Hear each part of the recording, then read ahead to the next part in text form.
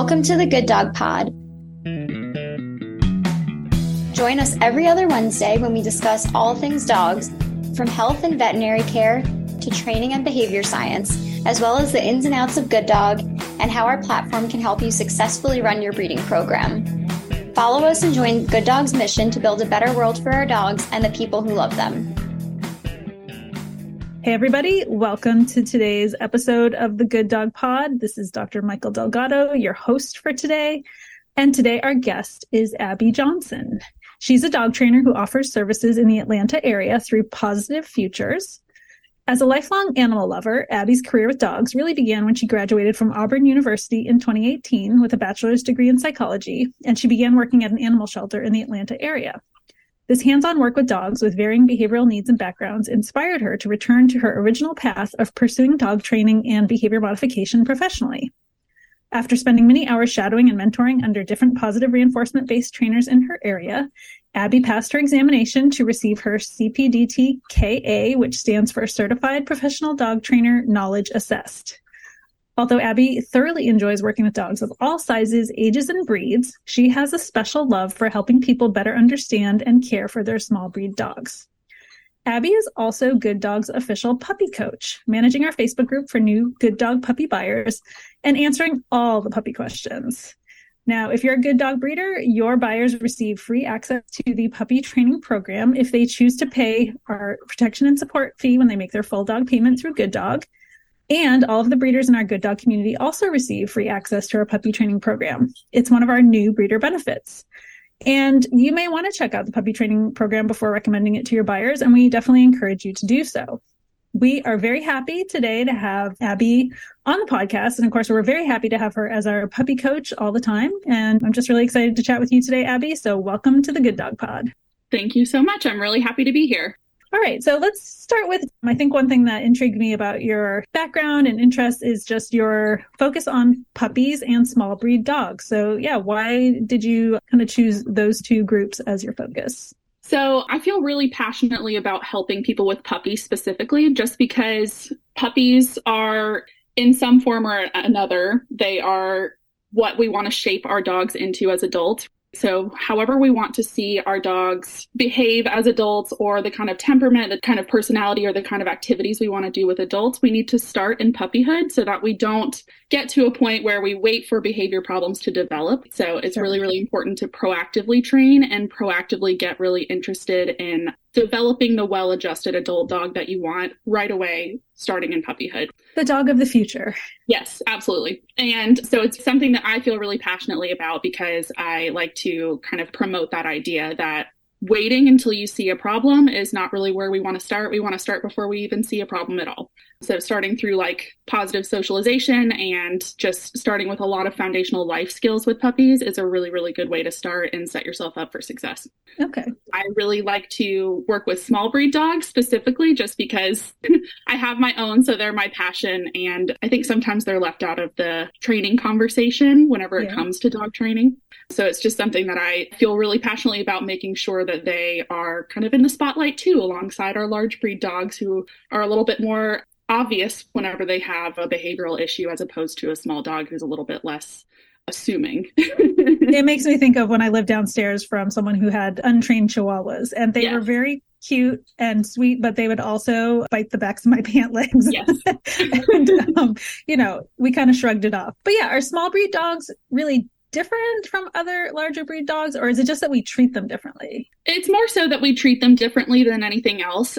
Obviously, there are a couple of different breed groups whenever it comes to small breed dogs. You have terrier groups, and then you have more like companion toy breeds. And especially with those toy breeds, companion breeds, that's usually what people think of whenever they think of like a yappy, angry Chihuahua or, some kind of small dog that has some sort of behavioral issue. But in reality, they are supposed to be our companions. They're supposed to be very human focused.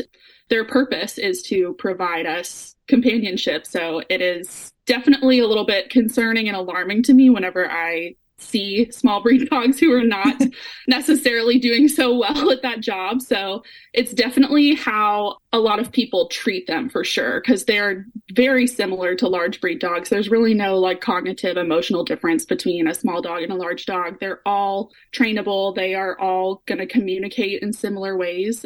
A small breed dog just may communicate in more overstated ways just because they're compensating for the fact that they're very small and the world is very large around them, including us. So it's one of those things where in general, they are just the same as every other dog. They just need a little bit more consideration whenever it comes to making sure that we're not being overly rough with them. We're not invading their space, and we're giving them as much choice as possible in their day-to-day interactions, especially in training as well. And so usually once you do that, you'll start to see some really, really great adjustments in your small dog's behavior. Excellent. So since you mentioned training, let's talk about positive reinforcement. What is it and why should we be using this training method with our dogs? So positive reinforcement is predominantly how I train, especially with the training certifications that I hold. We are held to a hierarchy of ethics whenever it comes to training. Positive reinforcement training is essentially any kind of training method or methodology that focuses more on setting your dog up for success, finding ways to reinforce the behavior that you want or reward the behavior that you want. And then in theory, as you continue to reinforce that behavior and as you continue to put, I like to call it deposits into their bank account, right? Every single time you reward them for something that you like, they're going to choose that behavior more often, and they're going to be more likely to choose that behavior whenever you really need it outside of those training setups. Great. So I really, really like positive reinforcement training a lot.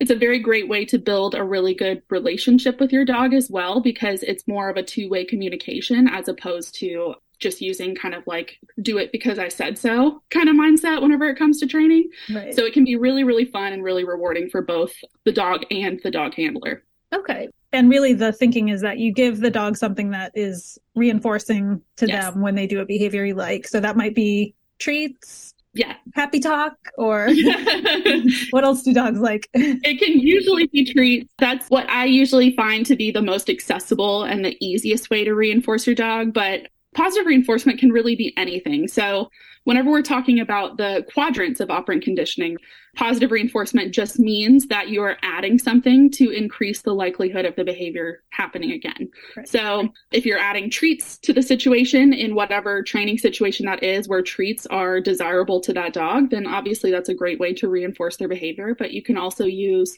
life rewards. So something that I like to do a lot whenever I am, for example, teaching a dog to wait at door thresholds, right? Instead of dashing up the front door. The reward in itself is getting to go outside. So once I've taught the behavior a little bit with treats and food, I can then fade that food and just have getting released to go outside become the reward in itself. Yeah. And there's some dogs that are really toy motivated, especially like herding breeds. A lot of those dogs are very, very toy driven, and you can kind of build on that toy drive or that desire to play tug with you or that desire to throw the tennis ball.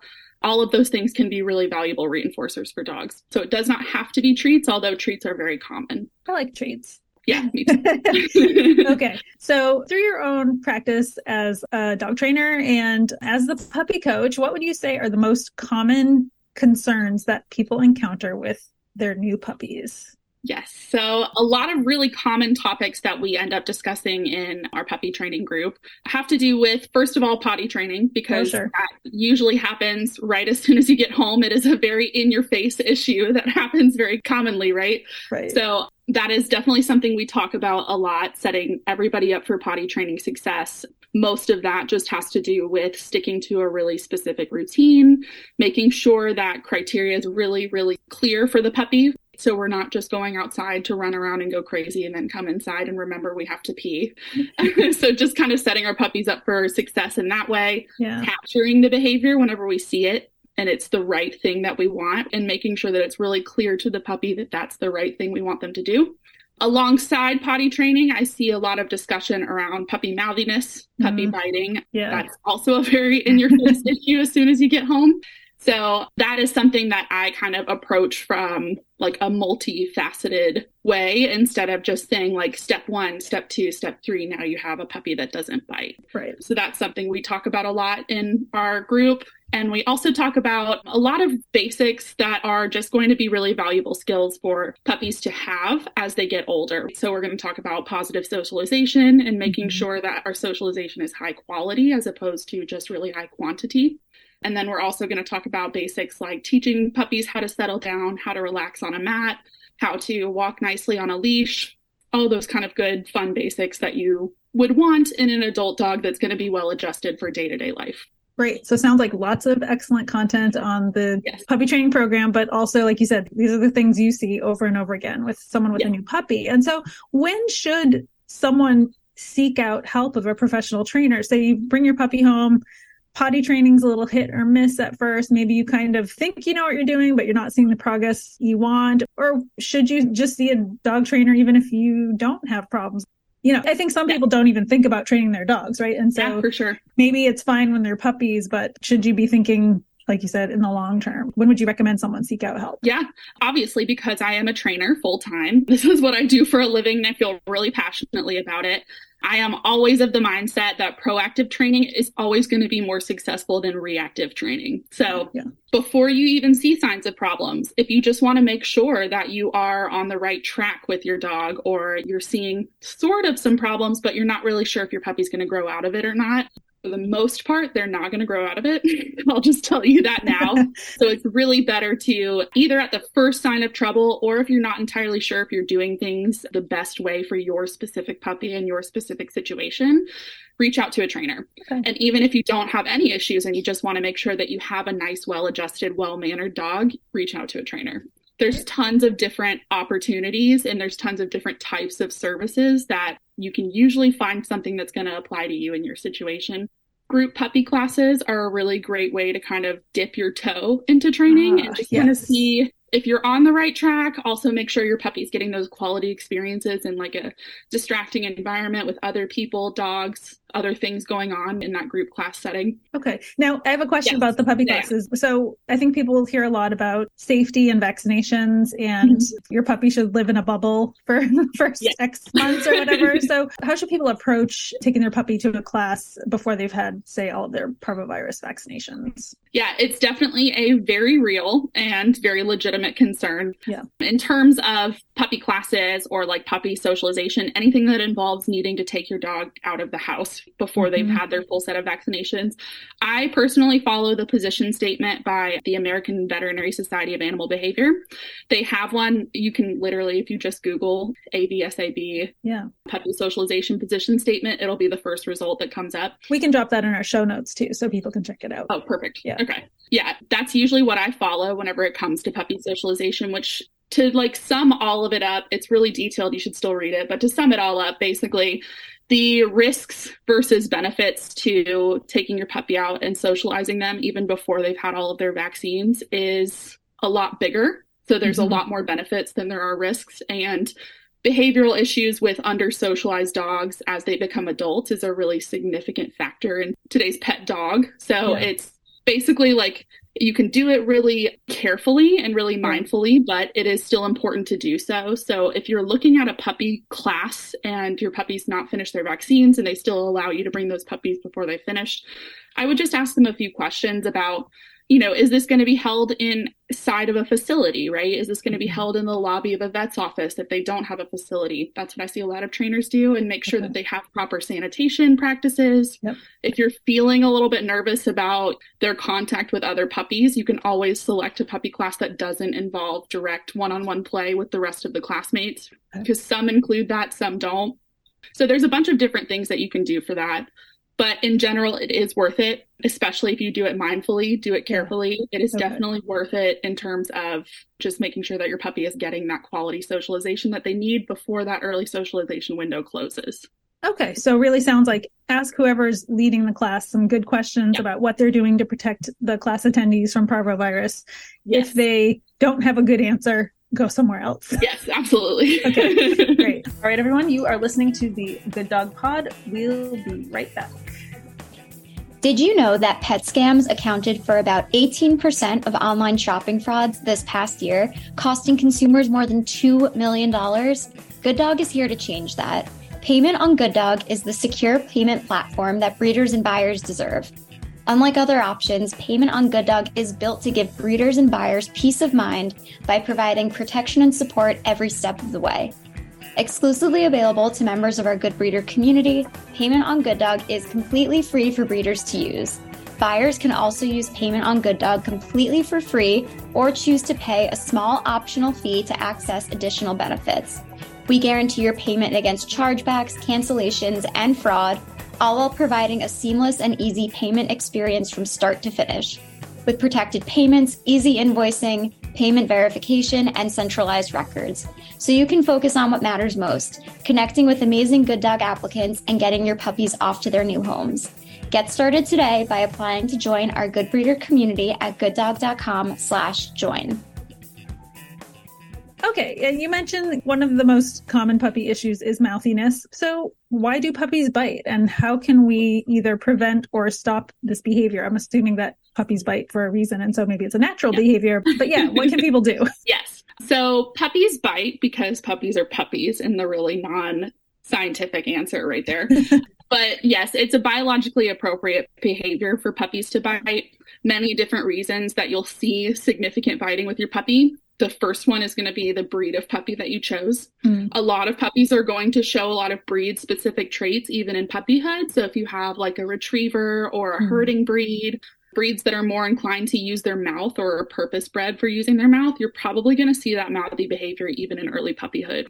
Other reasons, puppies, before they came to your house, whenever they were living with their litter mates, they communicated with their mouths. Yes. So that's all they know how to do at this point. They also explore the world with their mouths. You're going to pick up on that really fast if you take a puppy home and all of a sudden they're picking up every single item off of your floor and trying to chew it to see what it is. So it's very, very biologically appropriate for puppies to use their mouths to communicate and to explore the world around them.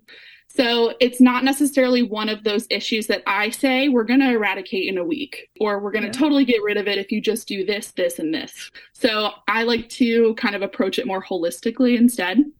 I use a lot of management whenever I have a puppy at home. So that means dividing your house up with baby gates so that you always have a barrier to step behind if you need to. Using X-pens if your puppy is comfortable in a crate only. Short periods, crate time whenever they need some downtime to calm down if they're getting really excited and mouthy. All of those kind of things are going to be really, really helpful for somebody who is struggling with mouthiness, because in the overarching way to address this is in the moment, if your puppy is biting you, you need to get up and remove yourself. So that's usually a great way to communicate to them that if they're going to put teeth on you for attention-seeking reasons, they're trying to communicate with you and it hurts, you're going to get up and leave, which is not what they wanted. As soon as they calm down from there, you can go back in and you can ask them to do something different. You can redirect them onto a toy. I really, really like flirt pulls as a great way to play with toys with puppies, because it's a really good way to still engage with them, still give them something to put their mouth on, but it keeps your hands and your feet and your body, clothing, all of it away from their mouth. So they're less likely to look at the toy, look at your hand that's holding the toy and be like, I'm going to bite your hand instead. So I really, really like those. And I recommend those a lot for people who just want to play with their puppies or just want to get some energy out, but they don't want to just get gnawed up the entire time. So I really like to do things like that. I also like to teach puppies how to eat a treat scatter. So whenever puppies are having kind of like an emotional based biting moment, like they're biting on you because it's the end of the day, they're overstimulated, they're overtired, something really exciting happened, or they really need a nap, but they're not recognizing that they need to put themselves to bed. In those kind of situations, I'll teach them to eat a treat scatter to redirect their mouth and their attention off of me and instead onto the floor into sniffing and eating, which helps them calm down and regulate a little bit as well. Sounds like we shouldn't take it personally though if they're mouthy with definitely us. Do not not take it personal. And if your puppy is really mouthy, it's not very common that puppy mouthiness is an abnormal behavior. So I usually don't want people to worry that their puppy is really mouthy or bitey unless we're getting to a point where they're passing the adolescent stage, they're going into adulthood, and they're still at those same levels of mouthiness, or they're still biting for specific reasons or really overexcited and they use their teeth to communicate. In that kind of situation, I would say seek professional training to make sure that that issue doesn't continue into adulthood, because it should start to fade and kind of wane off as they get older and older. Great, thanks. All right, well, let's bust a few canine myths. Okay. those of us who've worked in the behavior field for a while are very familiar with this issue. But I think for a lot of dog owners, there's still a lot of information floating out there, and it's hard to tease apart what's right, what's wrong, what's good, what's bad. And I think people are still pretty confused about this concept of alpha and whether or not they need to be the boss of their dog or dominate their dog. Can you explain what the current thinking is on this whole alpha mess? Yes, definitely. That is something I run into very commonly. It is still very, very common amongst just like society in general, not necessarily even like pet people, but just people in general, that an alpha exists, or, you know, your dog is being dominant for some reason or other. So all of that originated from a study done on captive unrelated wolves that I want to say it was either the 1920s or the 1930s. Yeah. So a really long time ago. And the researcher studied their behavior and kind of determined that there was an alpha in the group because there was one dog that was controlling everybody else's resources and behavior and all that kind of stuff. That was very quickly debunked just because the wolf social grouping was not natural at all, because they were all unrelated. So they were all behaving and communicating in completely unnatural ways. Even the researcher himself that developed that study and came to that conclusion went back later and was like, never mind, I was totally wrong. So sadly, everybody didn't get that part of the news. They just kind of heard the first part, and it's stuck in pop culture since then. But while dominance does exist in animal social groupings, it is not what we think it is. It doesn't translate to human-dog relationships, and dog-dog relationships are actually very fluid whenever we look at them. So there's never specifically one dog that is on top or in control of every situation at all times. It completely changes depending on the context in which they're interacting. So we do not adhere to dominance-based training methods anymore. Modern dog trainers now lean more towards positive reinforcement-based methods because we've seen a lot of studies come out since then that have been peer-reviewed and have been fully confirmed by additional studies going beyond those initial studies that positive reinforcement training is really effective, and it's a really great way to show your dog what you want without having to damage your relationship or there be potential for escalating aggression issues or fear-based issues, because those dominance-based training methods can instill a lot of fear and discomfort in our dogs and can actually damage the relationship with us. And so you may have a dog that didn't used to bite, but now bites because they're afraid of what is going to happen to them. So we very much so stay away from dominance-based training methods. Okay, great.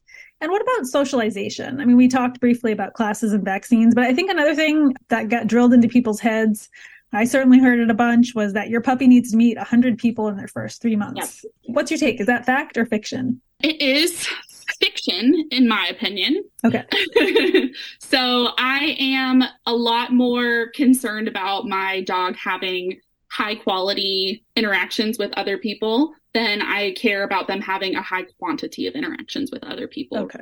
Yeah. So I would be a lot happier if I was raising a puppy and that puppy got to meet 10 people in their early socialization window that were all really positive experiences. And my puppy was really having a good time. They were playing with these people. These people were respecting my puppy's space and making sure that they weren't crowding my puppy or getting in their face and scaring them. Yeah. So that would be a much better socialization experience to me than if I was just passing my puppy around to every person who wanted to meet them. Crossing them off on the list. Yep.